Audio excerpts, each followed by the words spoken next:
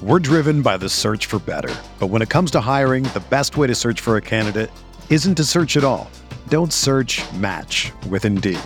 Indeed is your matching and hiring platform with over 350 million global monthly visitors, according to Indeed data, and a matching engine that helps you find quality candidates fast. Ditch the busy work. Use Indeed for scheduling, screening, and messaging so you can connect with candidates faster.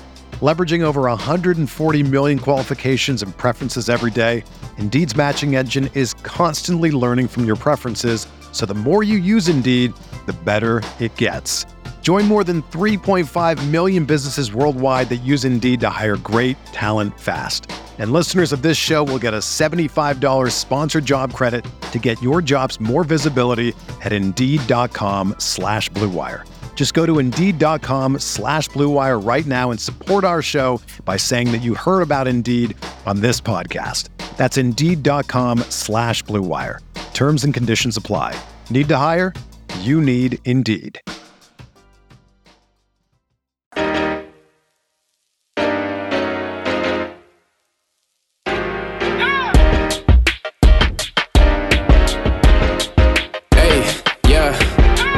Feel like Kobe in the fourth quarter. This is the Dane Moore NBA podcast brought to you by Blue Wire Podcast, coming at you Saturday morning, bright and early. Some additional news on the Tim Connelly pursuit by the Minnesota Timberwolves came out from Adrian Wojnarowski this morning. And I'm joined by Adam Mares of DNVR Sports, who I talked to earlier this week, who covers the Denver Nuggets. Adam, when we talked, I made you promise that if this went down, that you would come on the show and discuss who Tim is and all those things. And you said, well, you just want me to come on for 30 minutes and cry? Are you at the point of crying? I mean, I know you love Tim. Yeah, man. I mean, this is, just to kind of give you the Denver perspective, just weeks ago, and it was obvious, it had been obvious for months, but just weeks ago in the exit interviews, everybody in the organization came out and said, hey, this is the biggest summer of the Jokic era. This is the moment where everything has to come together. We're locked in. We got a lot of big decisions to make. We got to maximize, because losing Jamal Murray for 2 years kind of shortened that title window that they have. This is like, hey, you got to go all in. Right. So to now do that without the guy who was the architect of this from the very beginning. And by the way, all of this stuff starts coming down 5 weeks from now, the draft, the free agency, trade season, all of that it's just absolutely insane. Tim has done a great job of building the culture and doing everything here. So yeah, the idea of him leaving under terms that are another organization just valued him more and is willing to pay more. It's dark days here in Denver. Adam, we should say that none of this is final yet. Again, we're recording this Saturday morning. It does appear that the writing is on the wall with this. It would be a very Timberwolvesy sort of whoops if it didn't go through. That's my assumption, though, at this time. And yeah, I'm kind of curious from the Denver perspective, because I've talked to some people around the league who have said there's kind of some frustration around the league and in other in other front offices that an ownership group like this is kind of setting a new precedent for trying to get one of these, a president of basketball operations. And, nothing's official on offering an ownership stake, but everything I've heard is this offer is astronomical, and Tim would, quote unquote, be insane to not take it. But this whole ownership stake thing here, I think if the Connelly deal does go down, there will be sort of some fallout with that, particularly with these new Timberwolves owners of like, hey, like we're all in this together as 30 owners. Like you kind of gotta, play by the rules. And they're not playing by the rules, but I'm just curious, like, have you thought about that? Is there frustration that it's not cheating, but feels like it from a Nuggets perspective? It's funny, man. I love that point. I hadn't really thought about it, to be honest, because I'm just thinking about what it means for Denver in terms of, obviously this summer, which as I mentioned is so big. But you're right. Anytime there's a new ownership group and they do anything outside of the ordinary, you have to imagine the other owners look around and they say, "Hey, man, like what's going on here? Why is this a thing?" I was reading Ethan Strauss's article the other day just to kind of show you how NBA ownership and pro sports ownership in general is a good old boys club where everybody's kind of like, hey, we have a good thing going here. Nobody rocked the boat. And they were talking about how with Robert Sarver, the NBA is in a difficult spot because, hey, there might be a smoking gun here, but the NBA, like ownership in sports, is a safe haven. Like, hey, you get to do what you want. This is why our teams are worth so much, because people are willing to buy them because you're kind of free from, hey, nobody's really looking at you. You get to kind of do what you want. It's like a fun thing. And if you punish Sarver, then all the other owners are like, hey, are you going to punish me too for all of my bad deeds? And it drives down prices. I think there's something similar, less heavy, I guess you could say, but there's something similar here too. You start offering ownership even one time, the next great GM is going to say, hey, I want ownership too. I want a little stake here. And there's definitely a vulnerability there. So that's really an interesting, I hadn't thought about it, but it makes a lot of sense. And I am certain there are owners, probably one here in Denver, that's like, hey man, you're breaking the rules here. You're putting us in a bad spot. It kind of reminds me of the president of basketball operations and coach thing. Remember how there was that kind of like bubble for 10 years where that was a thing. And then we were like, wait, that's not a great idea. This is too much power being given. But just to get to Tim, obviously, you have a personal relationship with him covering the team for as long as you have. But I also know, you're a big believer in his style of team building and the way he's put it together. So if you could kind of summarize in a way how Tim Connelly has gone about building the Nuggets over the last 8 years, what would you say? Well, this is what's funny. And we were just before we went live, I said, I think this is a bigger loss for Denver than it is a gain for Minnesota. Mm-hmm. And what I mean by that is what he's done in Denver. He's had some real pluses and some real minuses, to be honest, on his record. The first thing is Tim Connelly has had a very small front office. And I think a lot of this is out of necessity. The Cronkies just aren't the team that's going to build out a 20-person analytics department and have 20 scouts and 20 different markets. They're just not going to do that. They're going to have a little bit of a skeleton crew, and they're, out of necessity. But I've talked to Tim about this before, and he actually thinks it's a positive thing to have fewer decision makers. If there was a word to describe the way Tim Connelly has run the Denver Nuggets since he's been here, it would be family. They've got a very small group that really trusts each other, that can be confrontational and disagree with each other because it's so small and so tight knit. Nothing ever leaks from the organization. Their moves, they're very cohesive. They can set a culture and they don't have to worry about 30 different people executing this culture. It's just a very small group. So he's been a phenomenal scout. If you look at the draft, he has absolutely nailed the draft every single year except for one, the Donovan Mitchell trade year. He ended up trading back. They were trying to get OG Anunoby. They just miscalculated. He went one pick ahead of where they went. Right. They got stuck with Tyler Lydon, who wasn't a very good player. So one year they kind of screwed up. Although in that same year, in the second round, they drafted Monte Morris, who started every game for him this season as a second rounder, and he's a point guard now going on, I think, his sixth season. So he's just been phenomenal at the draft, and not just the draft. He's been phenomenal at finding guys from the G League, from Europe, from Australia, from other teams' end of bench. He just has this knack for identifying, hey, that guy that's not getting minutes, we liked him at the draft. I think this is a bad situation. Let's find him and bring him in. If you went through the players that are currently in the NBA that Tim Connelly had some hand in identifying, I am certain it would outperform any other general manager over that time. Just down the line, you find Kenrich Williams and Jayshawn Tate. You got Davis in Sacramento. There's just so many guys that weren't in the league that he brought in through the Nugget system, ended up being too good, and then going to other teams because Denver just had too many of those types of prospects. What do you think makes him that way? Why is he able to be such a good scout? Because there's 30 GMs, Pobos around the league who are all trying to do this. It's like we always talk about this with like Masai too, with what Toronto's done, and also Miami now too, with kind of the scrap heap guys, right? That kind of turn into something. Like, is it something about who Tim is? It's a great question. I really don't know if I have a great answer to that one.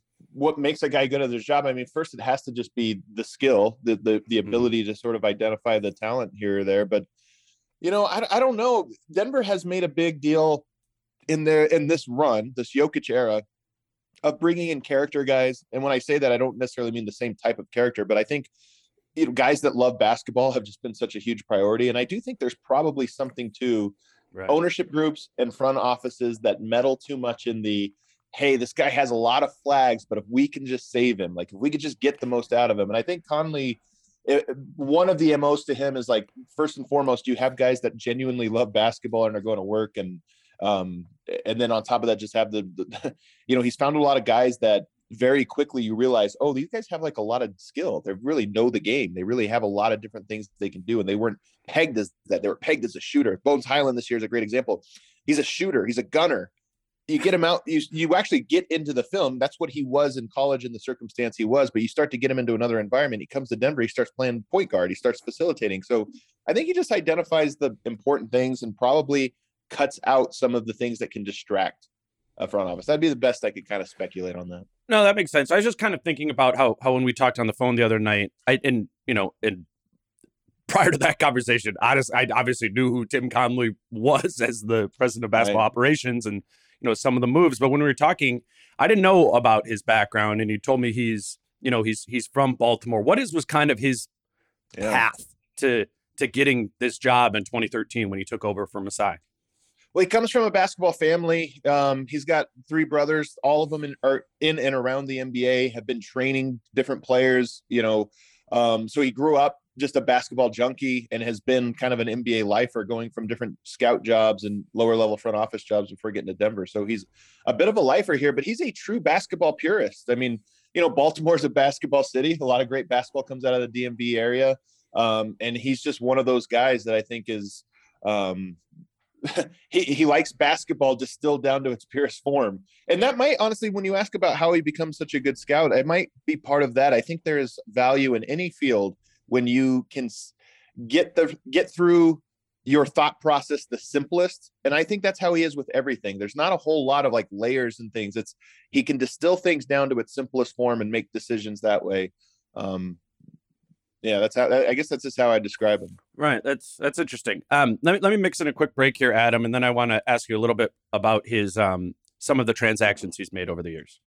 Today's show is sponsored by Aura. You know of Aura because you've seen their name on the Timberwolves jerseys, and I'd like to tell you what Aura's digital security can do for you. Aura is identity theft protection, fraud monitoring, a VPN, password management, and antivirus software, all combined into one easy-to-use app. People are shocked when their identity is stolen, but identity theft is actually extremely common. There's a new victim of identity theft every 14 seconds. Aura monitors the dark web for your emails, passwords, and social security numbers, and sends alerts fast right to your phone and email. When it comes to fraud, every second matters.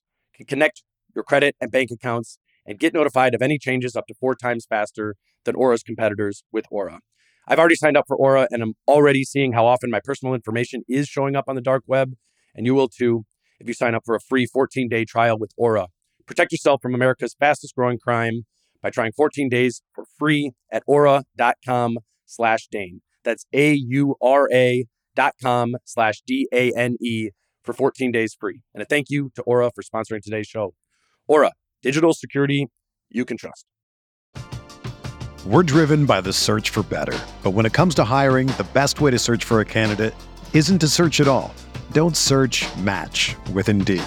Indeed is your matching and hiring platform with over 350 million global monthly visitors, according to Indeed data, and a matching engine that helps you find quality candidates fast.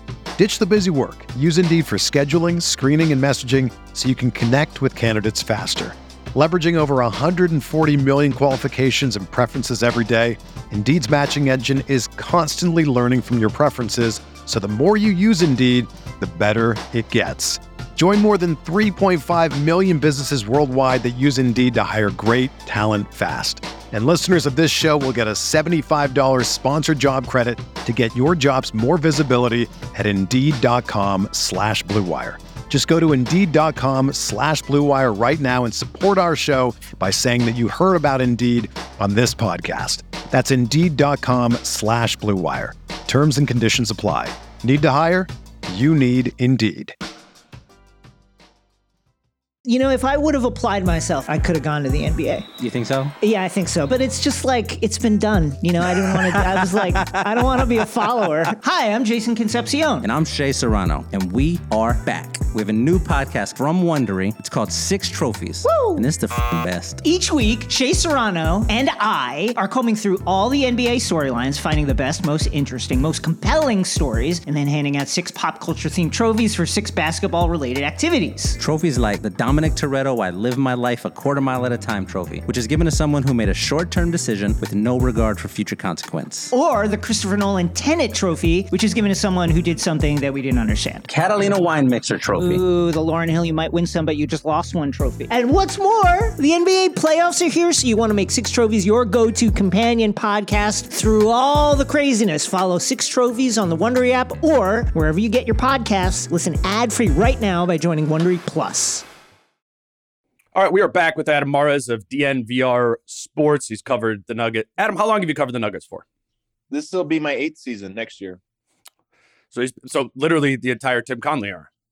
Well, he came over actually in 2013. I think I arrived in 2014.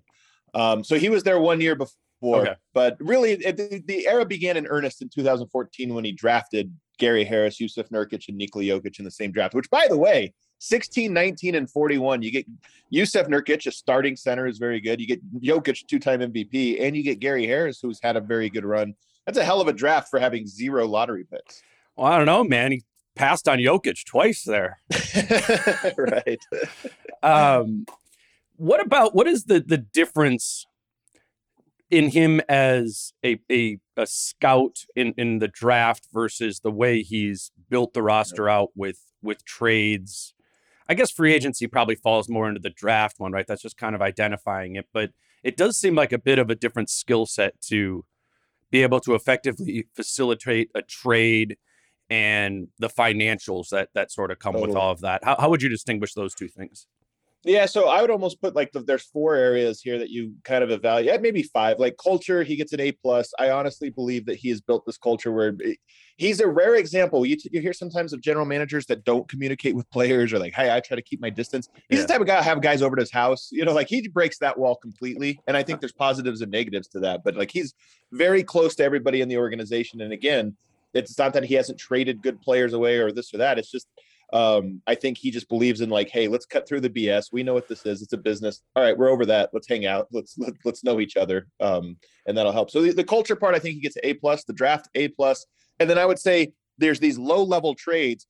What I mean is you traded Aaron Aflalo for Will Barton.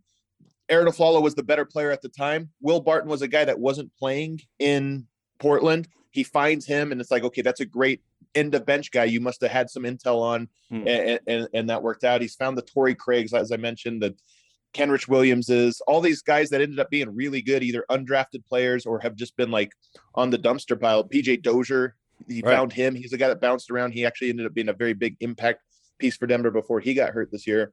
So he gets an A on those. So those 3 things, he gets an A. Where he struggles, 2 things. One, signing guys. He's signed almost everybody early, and some of these guys are easy. Jokic, no question. All right, sign him early. He's a great player. That was identified that one easy.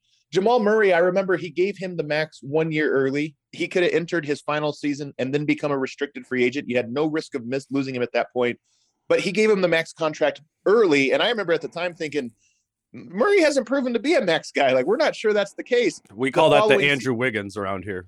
Yeah, the Andrew Wiggins, and you worry about that. And then Jamal Murray went on to have the bubble run and reach that level. And I think everybody knows, okay, that's a max player. So he was right there. Michael Porter, all the back injuries gave him the max early. That one, I think, is one that you look at in Denver, you think that's probably going to backfire. He ended up missing this entire season. And now he starts a max where he's played fewer than 50% of his games. Mason Plumlee was a free agent. I think he got $13 million when he was a free agent. He has a tendency, I think, to pay early and maybe even overpay guys. That's kind of been his MO. And then lastly, the big trade moves. We haven't seen him successfully execute one. The biggest trade that you can look at that he's made, Nurkic became disgruntled. Jokic had surpassed him. This was several years back. Tim Connelly traded away Yusuf Nurkic and a first-round pick to get in Mason Plumlee. Nurkic, the better of the 2 players, so including a first-round pick is tough.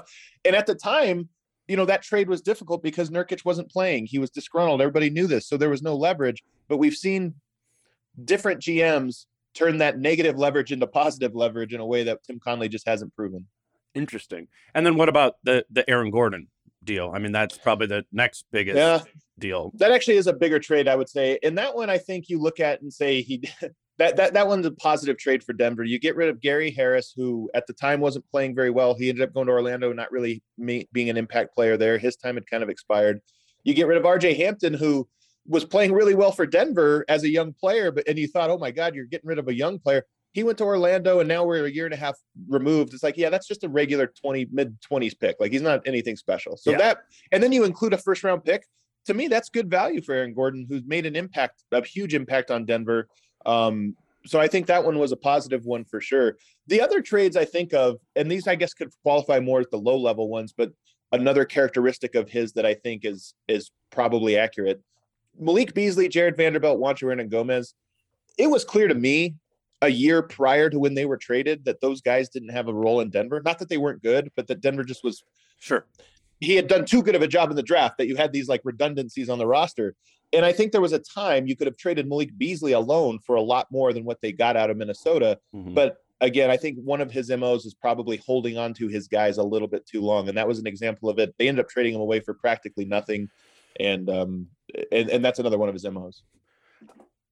What role do you think Tim Connelly plays in determining the style of play that Mike Malone put into place? And Ab, we've talked before about how, I mean, Chris Finch talked more importantly about how he tried to this season emulate a lot, at least defensively, I mean, probably offensively too, with what Jokic has done in Denver and what they wanted to do with Karl.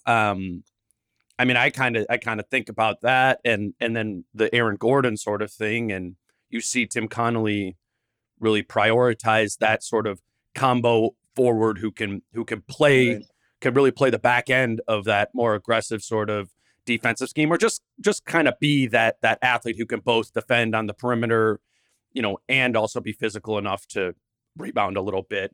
I mean, do you think there's a specific way Tim Connelly envisions playing, or is he more of a like, you just go do your thing guy? I think so. First of all, with regards to what you're talking about with the defensive scheme, I honestly think this is more simple than people let on. There's two ways to play defense in the NBA right now. There's switch everything. And then if you have a big that you can't do, a la Jokic, a la Towns, then you have to be able to play this aggressive scheme where you play up top and you rotate behind them. Like if those guys can't protect the paint in a drop scheme, then you have to have these very mobile wings behind, a lot of length, and you have to cover a lot of ground. There's not a lot of differentiation. Like the NBA has been solved. Like 5-out basketball. We're seeing the Dallas Mavericks, who aren't necessarily great. They have one great player. It's like, hey, yeah, but if you play 5-out, we're kind of impossible to guard. So we'll see where the chips fall. So to me, but to your question about this Tim Connelly affect the coaching staff, I think 0%. And I think this is another one of the Tim Connelly traits, is that he's going to pick ingredients. He's going to want to have a great relationship with the coach. I think that's the most important thing. Like, hey, can we sit down and have big picture talks? But he's not a guy that after 2 straight losses is going to come down and say, hey, you need to play this guy or do this thing. Like, I think he steps back, looks big picture, and then meets with the people to trust them to do their job. That being said, we talked about this, and this is one of the more interesting things. Tim Connelly and Michael Malone are kind of opposites in a way that I think at its best works. Tim Connelly, a freewheeling, light, extremely personable guy, not a suit and tie type of guy, although he obviously does. I mean, executives have to be suit and tie types of guys, but I think his natural state is more of a relaxed person, casual person. Right. Michael Malone, incredibly principled, intense, fierce, traditional. And so I think the tension between those two philosophies at its best works really perfectly, creates a nice synergy. Chris Finch is sort of the Tim Connelly of coaches. I think they have very similar personalities. Very open-minded, very willing to experiment, very relaxed, very much a, hey, let's not overcomplicate this. We kind of get how this works. And I'm so curious to see how it works. Tim Connelly brought in Isaiah Hartenstein 2 years ago or last year. I thought he was great for Denver. Didn't really get a chance because Michael Malone didn't, he was too young. He was too late. He's a kind of a weird player. They end up losing him. I think he's going to be a starter for the Clippers next year. He's a very good player. I look at that and I think Malone is a traditional coach. He's serious. He's intense. I'm not surprised he didn't take this cast off player and play him right out of the gate. I'm not surprised by that. Chris Finch would.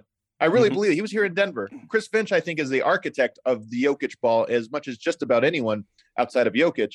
So I think that synergy, Tim Connelly finds really good value, but sometimes it's weird. And I think Chris Finch can like see the value in the weirdness and get the most out of it. Yeah. I've said, well, I mean, from talking to you and having gotten to know, Chris Finch is the most normal guy coach in the NBA. I think that's just, and again, it's not like it's a good or bad thing. I mean, I'm sure Michael Malone's like rigidity has got him a lot of things in his life too. It's just different, different types of personality archetypes. And as I've heard more and more about Tim Connelly, and when people like describe street smartness and all these, I'm like, yeah, this sounds like you are describing the executive version of Chris Finch. And I would think that like similarities, alignment, as they like to say here in Minnesota, would be a good thing there.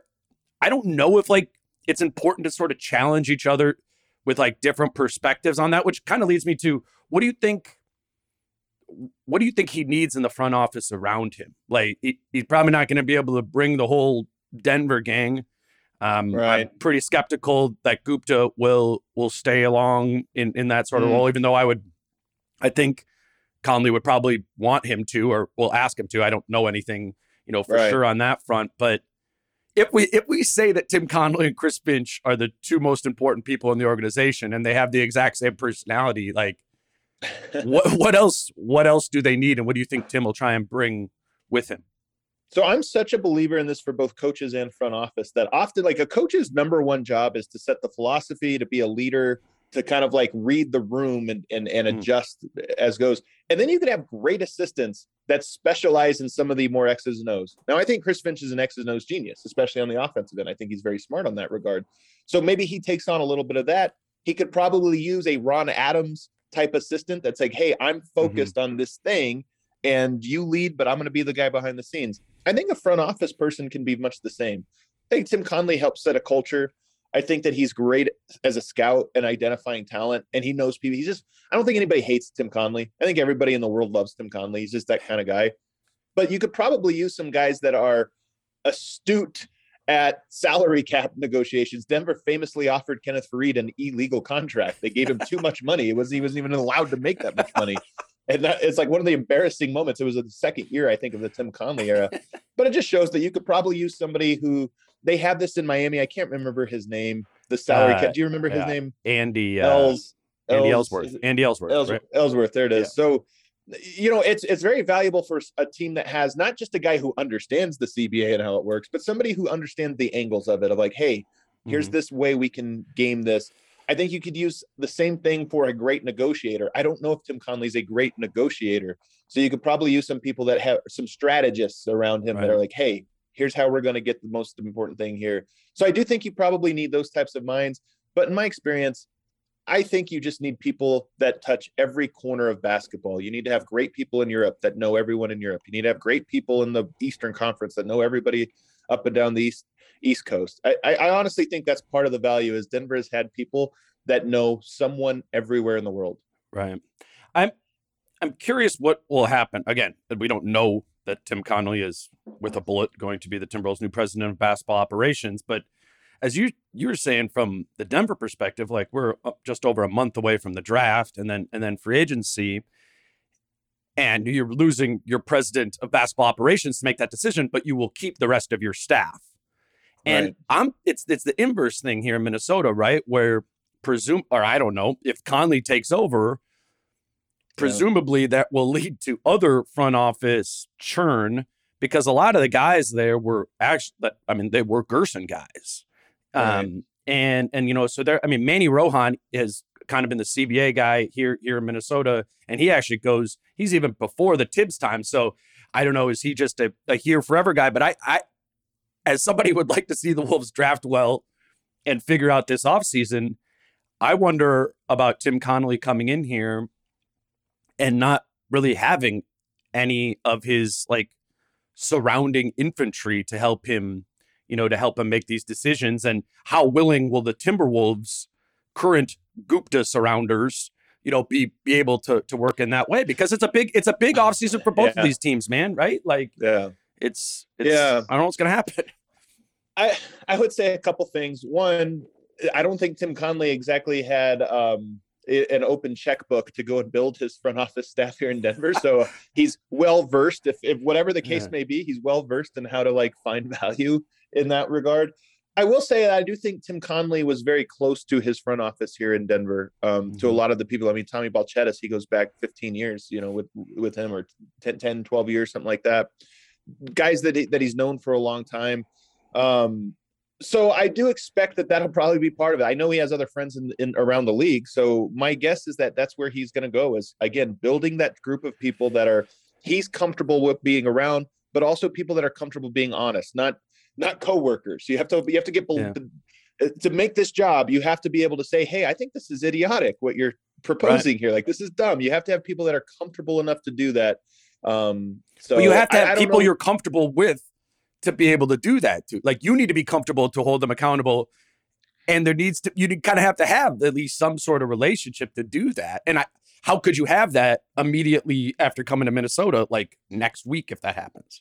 Dane, I've heard stories, and these are just stories of, some of these groups out of Houston years back in the Morey regime and stuff, where front offices had like rules in place, like you wouldn't start talking until the meeting officially began. And they had like these weird things about information and how it can't be passed because they have these protocols. And it was very much a like this rigid thing where we have this system in place, and it's weird. Like, I think Tim Connelly is the exact opposite of that. Like, guys will call each other at 3 a.m, wake them up and say, hey, I had an idea. Right. Like, there's just no process. It's more of a, hey, we're just a group of guys doing this. So that'll be his MO. I'm curious to see what his staff is. And also if the fallout of this is Tim is gone, I'm curious how Denver has it. My understanding is that Calvin Booth and Tommy Balcetis, I believe they still have a year on their deals. I think it might even be an option that the team has. Maybe the team elects just to reshuffle the deck. Maybe they go cheap. But the default position on any of this is that they're like, hey, these guys are already under contract. Why spend more money? Let's just run these guys back for a year. But maybe it is a thing where they say, you know what? We believe we can go somewhere else all entirely and start over. And those guys are free and they just move over. Well, Adam, thank you for doing this. Have you and Harrison and Brendan like done anything on this? I'm sure you've already recorded an episode. I think people after hearing you talk for 25 minutes here will want to hear you talk more about this. So if they want to listen to you, where can they find that? The Thursday edition of the DNVR Nuggets podcast, I think, is going to be the most fruitful. We did a Friday one as well, but it is a little bit more casual and cavalier. But the one on Thursday, we went more into all of our perspectives on it and covered a lot of bases from a Denver perspective. But Tim Connelly was great. I really believe that the Tim Connelly-Chris Finch duo would be really interesting, especially when you talk about you have some interesting ingredients out there in Minnesota to begin with. Your foundation has some unique pieces, and I just think they're going to find a lot of value to build around them over time. So actually, we got to hit on the Jokic thing. Like, I don't know why the bad host. Like, why would he leave Nikola Jokic? I mean, that's a GM that's a GM's dream. We got to at least like hit on that part of it. I mean, it's not like you're going to nothing in Cat and Ant, but what do you just think that process was for Tim in kind of giving up the dream situation in terms of what your superstar is like? There's no question. Jokic, Giannis, and Curry, to me, are in their own tier of, if you're a general manager and you have a cornerstone piece, like, what is the best in terms of it's going to be the easiest to work with, no complaints. They're going to do everything right. They're going to make players better. Those three are in a whole different category. So you're right. Here's the thing. People don't realize this. Up until 3 or 4 years ago, the Denver Nuggets didn't have a parking garage. Jameer Nelson was here, snowstorm outside after a game, making millions of dollars, and he'd have to put on his heavy coat and his gloves and everything, go scrape ice off of his Mercedes or his whatever it is he's driving. And you just think of this, like, the Cronkies are cheap. The practice facility they have is smaller than my high school gym's practice facility. I've been there, yeah. It's 27 years old or whatever it is. It's terrible. It's so small that they have to fly to San Diego or Kansas City or somewhere different every year for training camp because they literally can't practice on their own practice facility with everybody when everybody participates.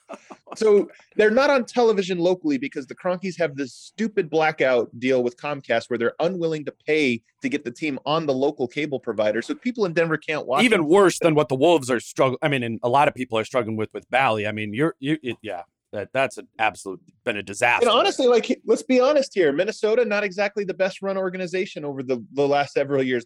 This is in some ways a battle of who's worse, the Nuggets organization or the Timberwolves. And this is like a first round knockout of the Cronkies here of like, hey, we are the worst. We're by far the worst. So you ask, why would he leave? Like, you're right. He has Jokic. He has a great job. You give copious amount. I don't think he wants to leave. I really don't. But it just shows you how far apart the Minnesota offer is from whatever it is Denver is willing to do. And that's why I do it. But you bring up, it does raise another interesting question, which is when your superstar is Jokic, a front office naturally has less pressure than if it is maybe a Karl Anthony Towns. Like, Jokic has never once done anything to put Tim Connelly in a compromising position. Right. Towns, who knows? I mean, I don't know. You know the situation better than me, but is he going to be a guy that talks about moves the front office makes, complains about them, makes passive aggressive comments? Is he a guy that maybe has his one eye out the door and he's waiting to see how things break? He hasn't been yet to plug that in. There hasn't been any of that, but you know, without being locked up long term, it's only reasonable to wonder what. I mean, and again, like Giannis, who you just labeled as one of the dream guys, and I agree with that. Giannis leveraged his supermax into the Bucks trading for Drew Holiday, so it's not. I mean, it's not necessarily the worst idea to be the player. I think about it more through the Ant lens, right? Like if Tim's really going to sign an 8-year contract here, like, I mean, Carl's going to be 27. Like, Ant will be Carl's age now by the time Tim Connelly's contract ends, if it's an 8-year deal, you know? So I think that's from a personnel standpoint, if I'm Tim, not to diminish Carl, who's a very good player in his own right, but the guy you're building around here, if you take the Timberwolves job, if you're Tim Connelly, is Anthony Edwards. And Anthony Edwards, I think, so he's from Atlanta. I think him and Tim Connelly are going to get along very, very well. Tim Connelly is a real one. Like, he's very authentic. There's just no BS with him. And I think Anthony Edwards crosses me very much the same, like, you know, this like disarmingly real guy. And I just think those guys to me are very, very, very, very similar personality. And I think that they will get along in that regard. Awesome. All right, Adam. Well, I appreciate me just texting you at 9 a.m. or whatever to say, please come on my podcast. I think the Timberwolves are about to sign Tim Connelly. So thanks for doing it. I'm sure we'll talk again, pop on each other's pods as we figure out what the hell's going on here with these teams in the next season. Thank you for doing it. Follow Adam on Twitter at Adam Mares. I'm Dane at Dane Moore NBA. I'm sure I will be talking to you all again soon as more stuff keeps happening with the Timberwolves as it always does. Thanks, Adam. Till then, I'm Dane. Peace out. How I'm feeling, man, I hope it never stop, yeah. Green and hot so you can find me in the crowd, yeah. Don't let standards ever bring you down, yeah. Hope you dancing like nobody else around, yeah.